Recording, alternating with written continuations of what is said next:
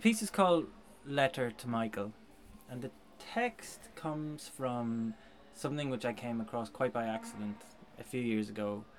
I was looking on a website, a blog called Letters of Note, which is a blog about interesting correspondences over the years. And one day, anyway, they had a post about an image of a letter from a woman named Emma Hauk, who was a German woman from around about 100 years ago. And the page was just almost completely black with pencil written with the same word or couple of words written over and over and over again, maybe thousands of times on the one page. So it's just a thick black column, and you have to kind of decipher. It's almost completely illegible. And the story behind it was that she at that time had been interned at the University of Heidelberg Hospital as being a schizophrenic, as she was diagnosed in those days. So she was in there indefinitely. And while she was there, she wrote these letters to her husband Michael, begging him to come and visit her. And so she just wrote the word "komm," the German for to come, or "komme," over and over and over again, or "Herzen Schatzi komm," which is like sweetheart, come. Just the same phrase over and over and over again, a kind of obsessive plea. And of course, I found that quite moving. And then also the kind of composer magpie part of me also thought, this could have musical ramifications. And also I think it fits in with some ideas that I have in a lot of my stuff recently. Is very dense and has got to do with this kind of having individual lines in a group setting, and how those individual parts kind of mesh into one whole, and what the role of the individual is in the ensemble. So a lot of this kind of thing this seemed like a perfect setting. And then this opportunity came later to write the piece, and I thought, I'm going to use that text. So the text is actually literally 3 words. It's Herzen Schatzi, komm, over and over and over and over again, and Michael. One of the things for me comes to dealing with the voice and setting words and singing is that there has to be a certain kind of emotional threshold that you break through in order to lapse into song. That's kind of the way I feel about it. And it's certain kind of extreme emotion of some kind. It doesn't have to be extremely violent or extremely, but there's a certain extremity involved for me, and then the idea where the voice goes from speech, as it is normally, into something sung. This is taken out even, regardless of ritualistic types of singing or traditional types of singing, whatever. But this is one aspect of singing that really interests me. And singing, even, a lot of my instrumental pieces over the last years, there's also, the singers, players have to sing as well, and there's something about that shows the kind of the individual characteristic of their voice, or them as a person. So anyway, getting back to the text of Emma Hauk, that it's so, there's an intensity that you get just it's there on the page. I mean, you look at it and it's the intensity of her feelings at that time, and it's so pathetic in the real sense of the word, that in a way that just gives me as a composer a kind of a frame of reference, whereby then, because I need that kind of extremity in order to have people sing. So then it was making the leap. Then once I'd made that leap, in a way I'd left that story behind, actually. So I don't find myself while I'm composing it thinking of Emma Hauk and how terrible it was for her all the time, and with the tears running down my cheeks. It's very much becomes then a springboard for me for something, for my own musical argument. But definitely the kind of the raw and kind of really intense emotional threshold that she reaches by writing those words, then it gives me the springboard to go from there. So it's a starting point. Is that something that's common to a lot of your pieces, that you're taking an initial idea and then you're running with that, and then it sort of it fades into the background, but the sentiment remains? Yeah, I think maybe it's to do. I guess a lot of the time there might be a conceptual element to a work of mine, but in a way that's something. It's like a kernel that I can hold on to, so that when you're months into a composition and you're lost in a kind of mesh of notes, and you kind of think, where's the heart of this thing? That's when I go back to that original kernel, and that's the thing that kind of, it's like your little guiding light that keeps you going.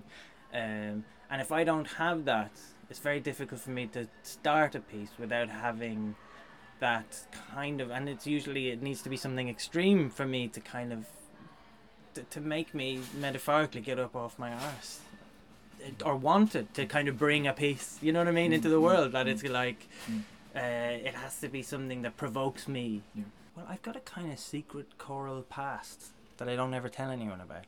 Between when I finished studying undergraduate College of Music in Dublin and before I went to Glasgow, I had a year out, and during that year I sang with a cantique and a couple of other choirs, and I also did a few things, and I kind of got this funny gig where I was kind of like a tenor bumper, where I would go into choirs for like a couple of weeks before their big thing, because I was a tenor. This is unusual. I could read, and I was really loud. Shock, horror. So I could go in, and I would come in. I basically like shout the tenor part and do it, and I kind of lived off that for the year or so. And then there was this thing that happened around the time of just after Riverdance. There was this whole thing, Faith of Our Fathers, and I sang on that. Remember, we went to like some funny tour of New Jersey and New York and all of that stuff. So this, I've got this funny, really particular period of time in my life just between when I'd finished studying in Ireland before I moved to Scotland, when I was like choir man. And so yeah, and it's kind of stuck in that time. Never did it, never sang in another choir ever again, and then actually never even wrote for a choir again apart from that short piece Choirland.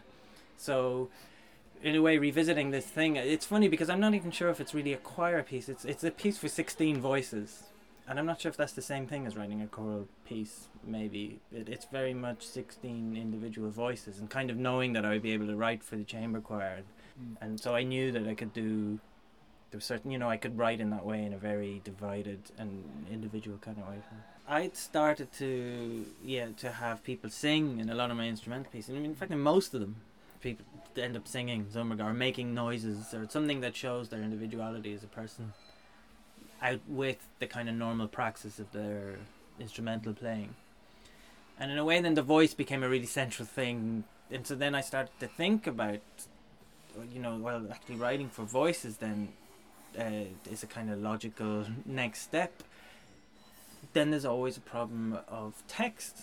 I mean, the first piece that I wrote for choir, this piece Aure that they did in whenever it was, 1998, is also the last time I've set poetry, and I don't think I'll do it again either. That was a conscious decision not to set poetry.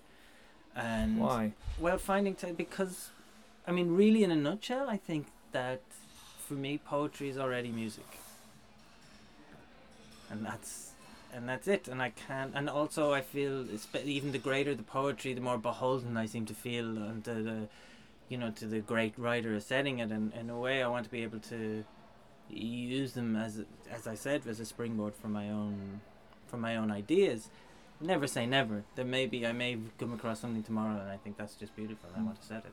In fact, that's entirely possible, and I think my views are in a bit flux anyway in that. But that's how it has been anyway up to now, and that's partially the reason as well that I haven't written. But then also I think that it has to be a particular set of circumstances, and this one, writing for the chamber choir, and they have a certain level of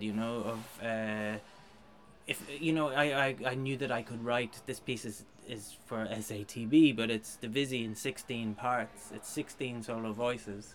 And I knew that I could do that for them. And, given the opportunity to drive a Ferrari, you're not going to drive it at 30 miles an hour around the block. You want to open it out. And that's a bit how I felt writing for the choir.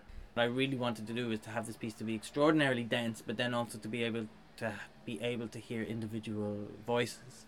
And that's kind of the challenge in terms of the writing, which was to keep the integrity of the line. So actually, the soprano, alto, tenor, and bass, they all sing within each section similar material, but in canons. Actually, they're canons with adjustments, let's say. But they start out as technically canons.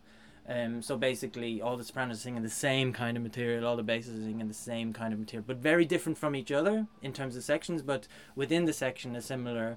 So the idea is that they share a kind of a material, but then they have their own individual line and way of expressing that line. If I was in some other place at some other time and I was talking about the ideas for this piece, you could imagine a really dense, chromatic cluster, something like Ligeti Lux Aeterna or something. And that piece actually, and I love that piece and that type of piece.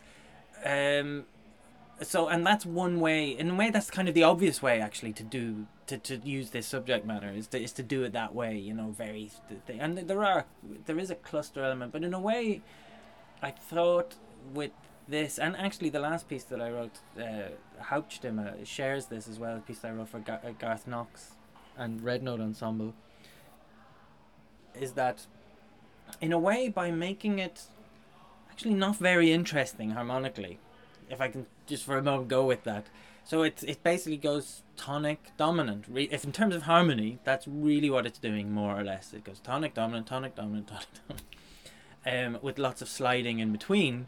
But that's basically what it did. I thought if we just take that as read, that's the harmony in the piece. Okay, then you can put it over here, and then you concentrate on what everyone's doing. So that I'm not going to entertain you with my sleights of hand, my sleight of hand harmonically and my clever shifting and modulating and blah, blah. I was like, that's not what this piece is for. So you can kind of put it to one side, and then that's just the sound of the piece. So then you're able to. It seems to me, I can get more quickly to dealing with sound weirdly by putting it in this world, which comes from a familiar place, so then you're not kind of worried or anxious. That's just the space that it inhabits.